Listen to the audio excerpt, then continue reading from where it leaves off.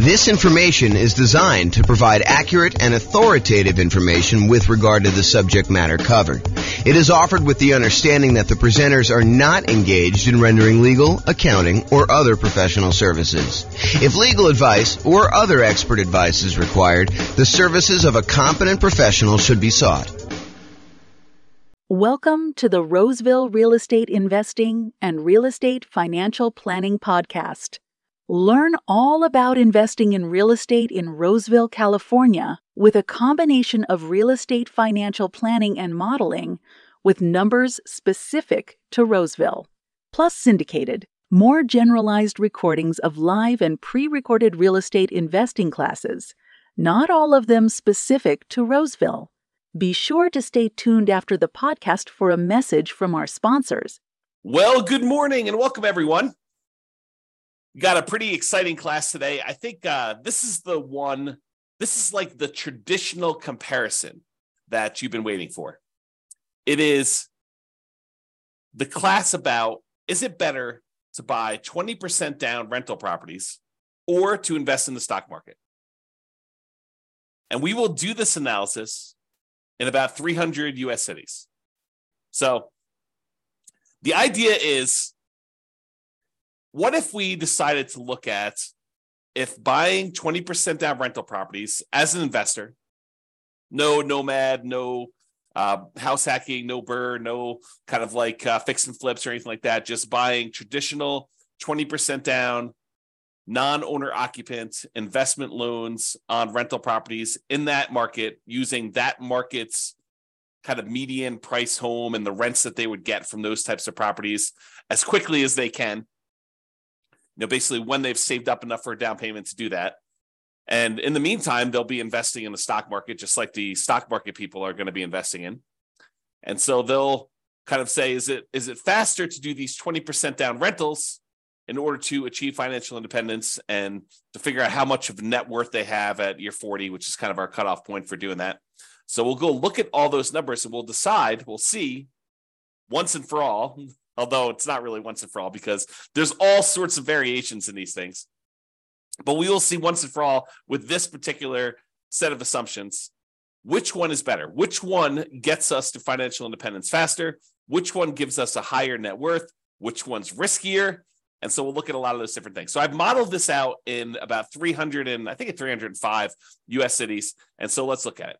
In both scenarios, whether you're doing 100% in stocks or you're doing buying up to 20% down rental properties, in both those cases, I assume that this particular person was renting the entire time. They were not buying owner-occupant properties to live in first and then doing the strategy. And the numbers would change if they decided to buy an owner-occupant property and then do either all investing in stocks or then do all buying 20% down rental properties, up to 10 rental properties. The numbers would definitely change because then they'd have an owner-occupant property. It would change a lot of the characteristics of the investment. That owner-occupant property matters a lot. I'll say it that way. And we'll see that come up time and time again when we do our analysis, because this is sort of like part of a series of classes where I look at comparing two different strategies and I show you how they do head-to-head. In case you haven't noticed, that's what I've been doing. About once per week for these live classes, I've been doing a head-to-head comparison of different strategies, and then we publish this eventually to the podcast and put it on the website and stuff like that. So you can see, though, these different comparisons, and you will see over time that buying that owner-occupant property has a significant impact on how things perform. And most of the time, it's better. So if you get nothing else from this stuff, look hard at whether you should buy an owner-occupant property first in your marketplace. Okay, so in this case, though, we're talking today about putting 20% down, buying rental properties, or investing in stocks. In both of those situations, both those scenarios, they're renting the entire time themselves. They are not moving into a property that they own. Okay, trying to make it as fair of an apples-to-apples comparison as we can. In the cases where they're putting 20% down, they save up their money until they have 20% down for non-owner occupant property, and then they repeat that until they have 10 properties, 10 rentals in total. Then they stop buying. Any extra money that they have coming in, they stick in the stock market, just like the people investing in stocks, except these guys would have 10 rentals at that point. They buy the next property when they've saved up enough money for the down payment, plus any closing costs, plus 6 months of reserves for their personal expenses, plus 6 months of reserves for every property that they own so far. So if they only own 2, they need 6 months of reserves for those 2. If they own 8, they need to do reserves for all 8. And additionally, they need to be able to qualify for the loan based on a 45% debt to income ratio. We don't just give me a pass and say you don't need to qualify for a debt to income ratio. We do that calculation. So in markets where you have, challenging economics, where the prices are really high and rents are not quite that high, and that actually hurts your debt to income ratio because maybe you have negative cash flow on them, then we need to overcome that if you're really close to your debt to income ratio in order to be able to buy the next one. In cases where buying a property has really good cash flow economics, the amount of the price to rent ratio and your expenses on that property are such that when you buy a property, it actually helps your debt to income ratio, then that actually is probably not a factor. Your debt to income ratio will be easy to achieve there. Okay. But we do that calculation. So it's important for you to realize that that is a factor in this stuff. And while the 20% down people are saving up to buy their rental properties, they're also investing in the stock market with any extra money they have. So I've assumed that they're taking the extra money that they have and they're investing in, some type of index fund or something like that in order to save up their money and get a return on it while they're waiting to buy their property. So they're not significantly handicapped by having this money in some type of really low return thing, while the other people who are doing only stocks have it in some type of really good stock market account. And the people that are investing in stocks, they don't have any property at all. This is just stocks completely. And if you want to see the comparison of this, I have the URL on the screen. I'll try to put it in the show notes. If you're listening to this on a podcast, so you can kind of go and tag that. If you're watching the video, you can see it there and type it in. Or just go to the model page and you can go find the one that says 20% down payments versus stocks. And you can find it that way too. All right. So what does it mean for them to be financially independent? I want to talk about this so that you understand what triggers someone being financially independent. And this is the same definitions I've been using for people when they're thinking about being financially independent themselves, but this is the mathematical way we determine if someone is financially independent. And it comes from 5 different sources. I'll cover the 3 easy ones first. There are 3 sources that are super easy. It's all the passive income. So passive income from any Social Security, which we're not modeling in this case. Passive income from any annuities that they buy. You can buy an annuity. It's an insurance product. You basically pay a fee or pay a series of fees in if you're paying monthly or yearly or whatever it is. And then the insurance company will pay out a certain dollar amount each, whatever it is, month or year, to you as part of the annuity. So you could buy annuities. You could have Social Security, or if you have a pension, those count. Those are the 3 that we're really not talking about today, but those are 3 that would contribute to someone being financially independent. The 2 we're primarily focused on today is, number 1, net positive cash flow from rental properties, and number 2, any invested assets that they have, like assets they have invested in the stock market, as an example, times the safe withdrawal rate. And that gives you, if that number exceeds your expenses, then that means you're financially independent. So either the net positive cash flow you have coming in from your rentals exceeds your expenses, or your invested assets times your safe withdrawal rate exceeds your expenses, or some combination of those 2 exceeds your expenses, then you're considered financially independent. So let's say your expenses, I'll say this too, the expenses in each city vary. So the person living in Mobile, Alabama is earning a different amount than the person living in Los Angeles, California, because they need to be able to afford properties in those marketplaces. And someone who typically works in Los Angeles makes more on average than someone who works in Mobile. Just kind of looking at the numbers of what income people make in different areas of the country, we kind of adjust for that. And we base it on being able to afford a home in that particular marketplace. Okay, so we adjust those.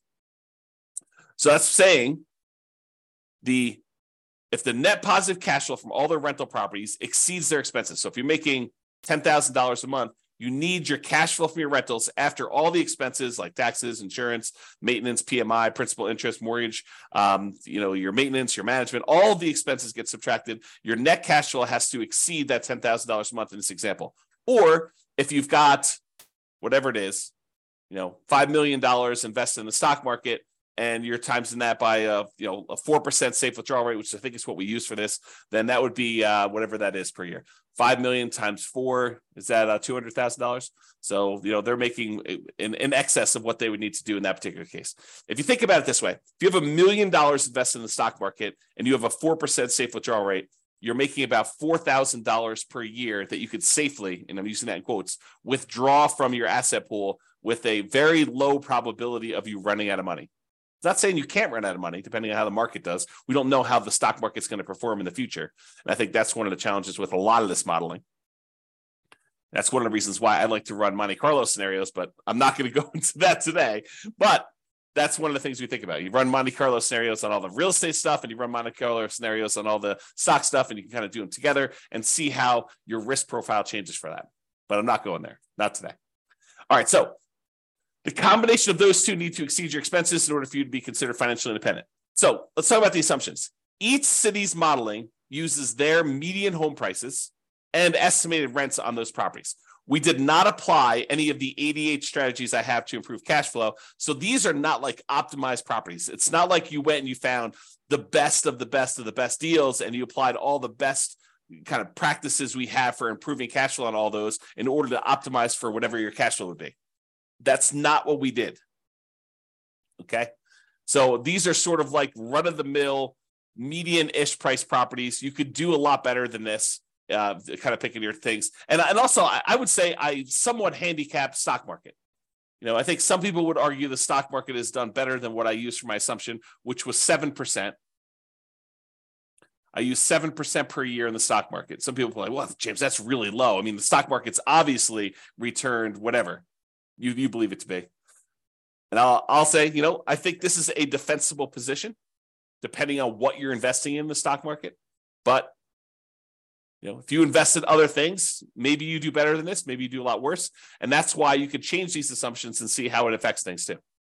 Okay. So each city's modeling uses their median home prices and the estimated rents in those properties. We did not apply any of the 88 strategies to improve cash flow. Just talked about that. The job income, as I mentioned before, it does vary based on what city you're in so that you can afford a property in that marketplace.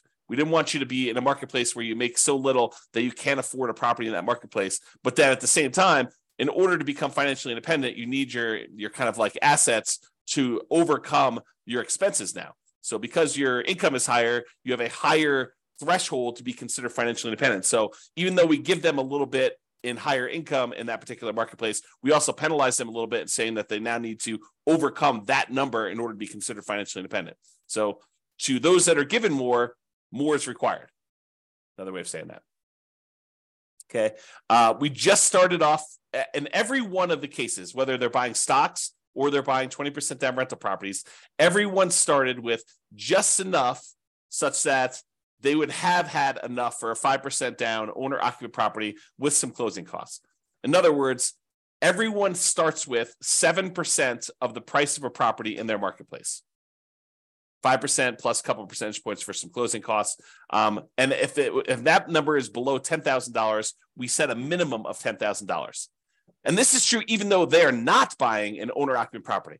But the reason we set it up this way is we are going to compare this to people that do buy an owner-occupant property. And so I wanted to be close to apples as we could. So they all start with money as if they could go put a down payment down and buy an owner-occupant property, even though in this particular case, they're not.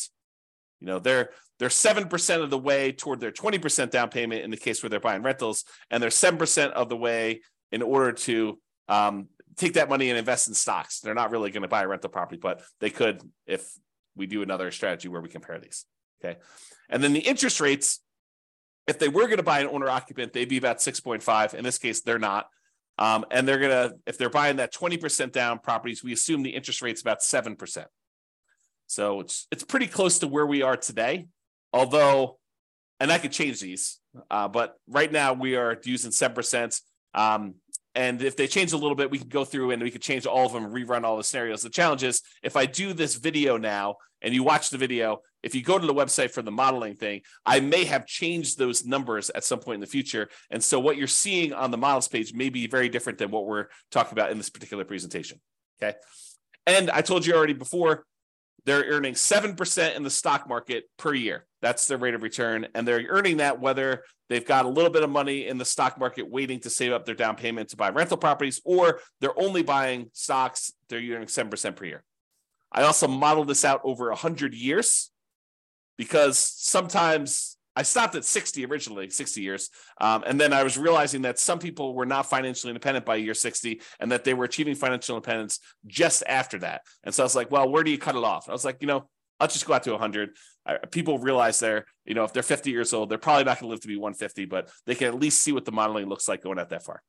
And if you want to see all of my assumptions in detail, you can go to the realestatefinancialplanner.com/model in order to see that. MODEL, model.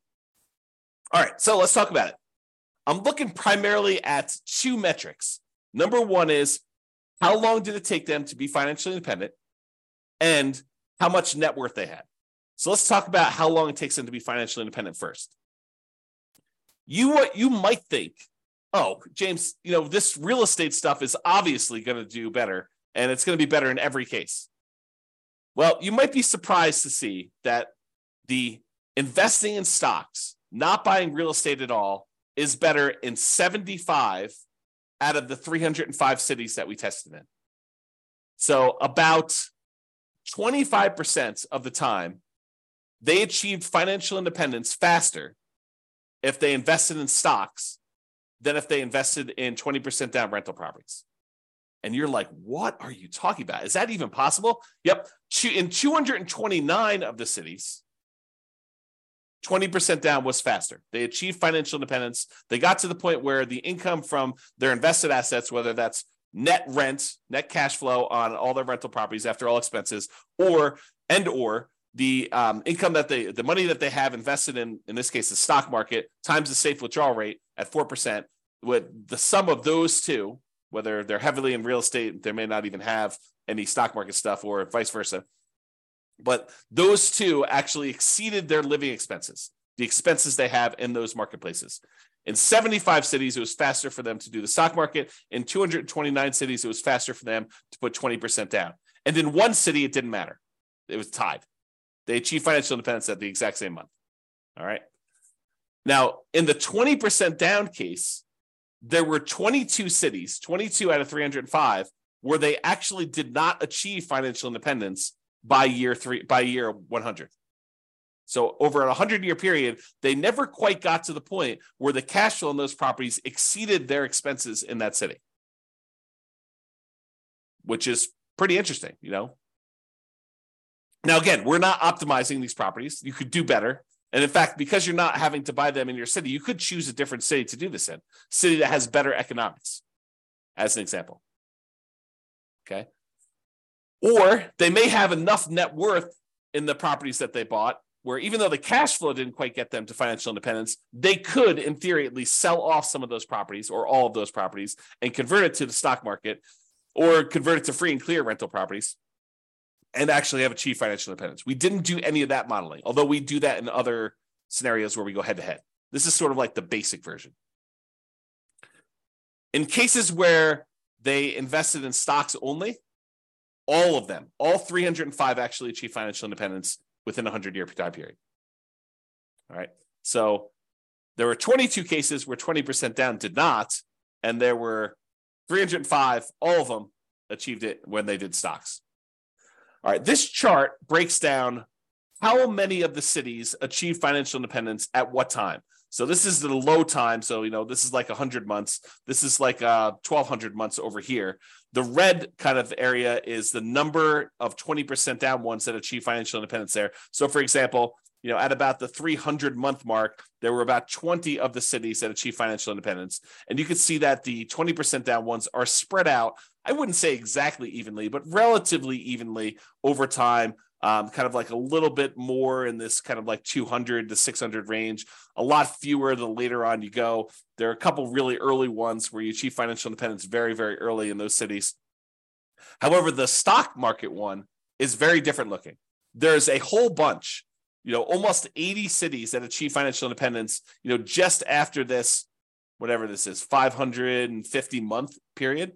And then there's a bunch that kind of achieve it right after that. And then a whole bunch kind of like taper off. So you don't have very many at all the later you go. And so you can see the characteristics of when you achieve financial independence look very different depending on whether you're doing 20% down or you're doing stocks only in those different markets. like when you're likely to be financially independent looks very different. There's a wide range when you put 20% down. There's a kind of like hard left-hand side, lower end boundary for the stock market one, but then it kind of grows, kind of like tapers off pretty rapidly there. And a lot more of them achieve financial independence kind of like in this time period, if you're looking at that. Okay. All right. Now this chart, this shows you how much better, how much faster investing in stocks is or investing in 20% down is for each individual city. So each one of these dots is a particular city. The number here on the left-hand side shows you how many months better or worse it is. So here's 0. On 0, these would be the same. So this is the one where it was exactly the same. But if it's greater here, if it's green, it means that the stock market one was better by that many months. So there are times when investing in stocks was almost, I don't know, what is that? 250 months, 20 years better. So there are times when investing in stocks was 20 years faster than investing in 20% down rentals. However, there were times when investing in rental properties, putting 20% down was 20 years better for these cities. So there's a wide range, a big difference between these. I'll tell you, it looks just eyeballing it that there are times when investing in 20% down is a lot better, way better than it is when you do the invest in stocks. And there are fewer times here where they are better than if you invest in stocks. So you can kind of see the number here. Now, this is also on a scale showing you the price of houses in that marketplace, because I'm often asked, James, so is it like the more expensive houses that where it's better to actually do the stocks, or is it like the cheaper houses, or does it matter?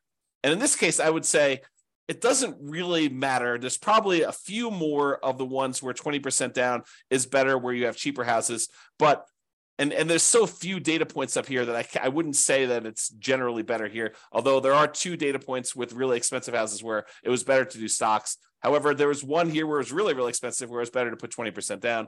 So I don't know. I think the general trend is maybe a little bit in favor of 20% down rentals over stocks on the lower end, but not by like a ridiculous amount. It's not like it's universally true. There are some over here where you're less than $250,000 for a house where it was still better in order for you to buy, to invest in stocks than it was for you to buy rental properties. Okay. All right. So let's talk about net worth. We talked about the speed to getting to financial independence. Now, who has a higher net worth at year 40, whether you invest in 20% down rentals or you invest in stocks? So in 34 cities, a little bit more than 10%. In 34 cities, you have a higher net worth investing at year 40, investing in stocks than investing 20% down in rental properties. However, in 271 cities, you have a higher net worth if you invest in rental properties. So about 90% of the time, you'd be better off from a net worth perspective investing in 20% down rentals. For about 10% of the time, you would have been better off investing in stocks, which I think surprises a lot of people. They're like, real estate, it's always better. It's not always better. It's most of the time it's better, but it's not universally every single time better. And honestly, we're sort of handicapping both in some ways, right? We're not picking ideal rental properties. So you could say, well, you're really sort of like giving the short end of the stick to the 20% down rentals. Yeah, but I'm also not doing crazy aggressive, a 12% return per year in the stock market either. So both of them are sort of handicapped. And depending on what actually happens, we won't even know. Like we could predict the future right now, based on some reasonable assumptions about what has happened in the past. But I mean, we could see 17% per year on the stock market. And in that case, the stock market would do probably better than a lot of real estate stuff, provided the real estate does the same as what it's done. Or real estate could go on a tear. I mean, this last year, when interest rates have risen, it's been slowed down quite a bit as we try to get inflation under control. However, going back even before that, the last 5 years, where real estate prices have gone up like crazy, if that growth rate were to continue, yeah, real estate would look amazing. right? But we're not seeing this like ultra low interest rate environment where we're seeing 3%, 3.5% loans on non-owner occupant properties, and property values going up 10% a year and rents rising almost in line with that. I mean, we're not seeing those things, and that is not historically over a very long period of time what has actually happened. So I don't think we could use those numbers and be kind of like reasonable about stuff, to be fair.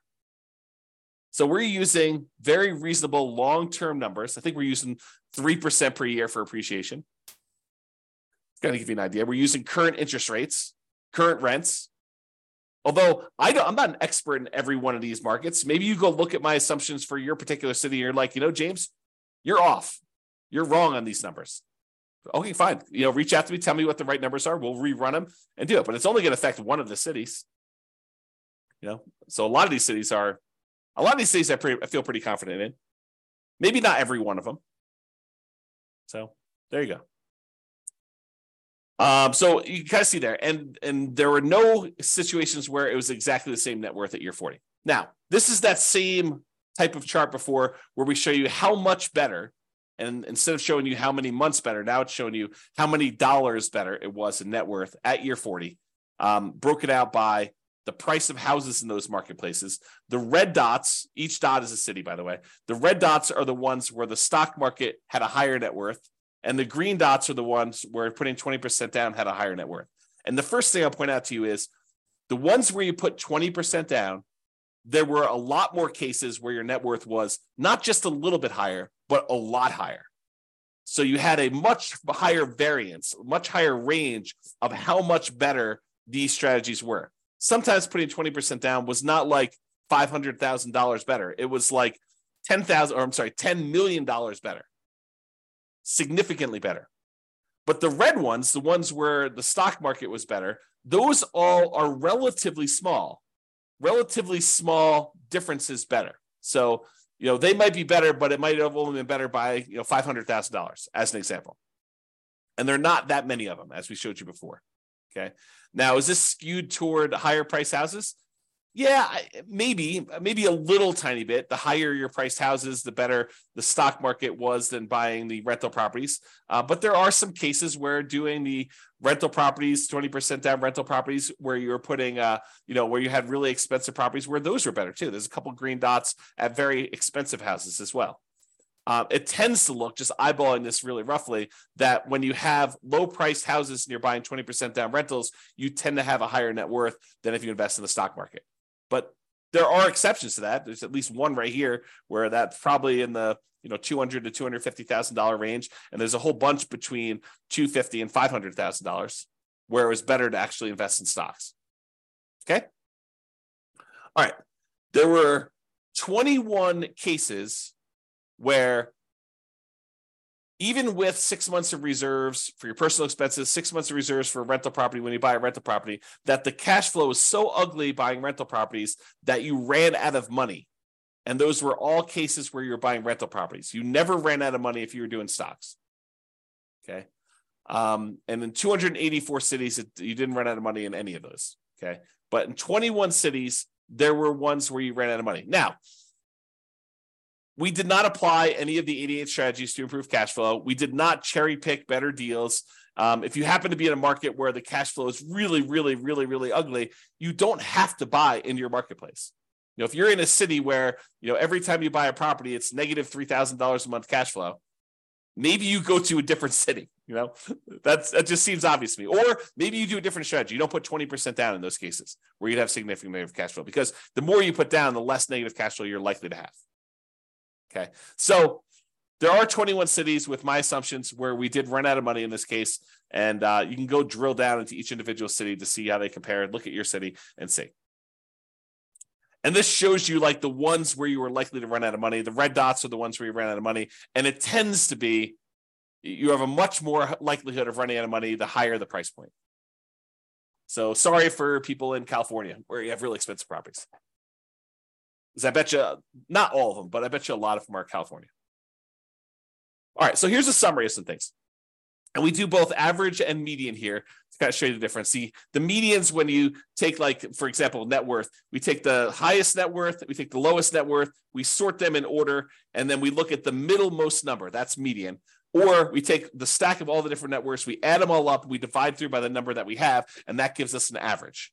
So when we look at the median net worth at year 40, when you put 20% down, is about $8.9 million. Squint really hard, it's about $9 million. Okay, so about $9 million when you put 20% down to buy properties. That's the middlemost number at year 40 for kind of net worth. Now realize these are in inflated 40 years in the future dollars. If we want to think about what that number means in today's dollars, it's about a third of that. So squint really hard, and it's about $3 million in net worth in today's dollars. Okay. In other words, $9 million 40 years from now will feel like having $3 million today. So if you have $3 million today, that's about what it will feel like to have $9 million 40 years in the future, just from inflation. So the 20% down has $9 million, 8.9. When you invest only in stocks, the median at year 40 is about $4 million. So it's almost $5 million difference in net worth. Better if you put 20% down. So on median, the middlemost one here was almost $5 million better if you put 20% down versus if you invested just in stocks. That's a significant difference. And if you look at average, the average for 20% down for net worth was almost 12 million versus just about 4 million for the stocks. So it's almost $8 million difference if you look at average. All right. Now, it's really clear that you didn't buy any properties when you invest in stocks. You have about 10 on average when you put 20% down, or on median, 9.8 on average. So there are some cases where you didn't quite get to 10 with the stock market, with the average one when you're looking at that.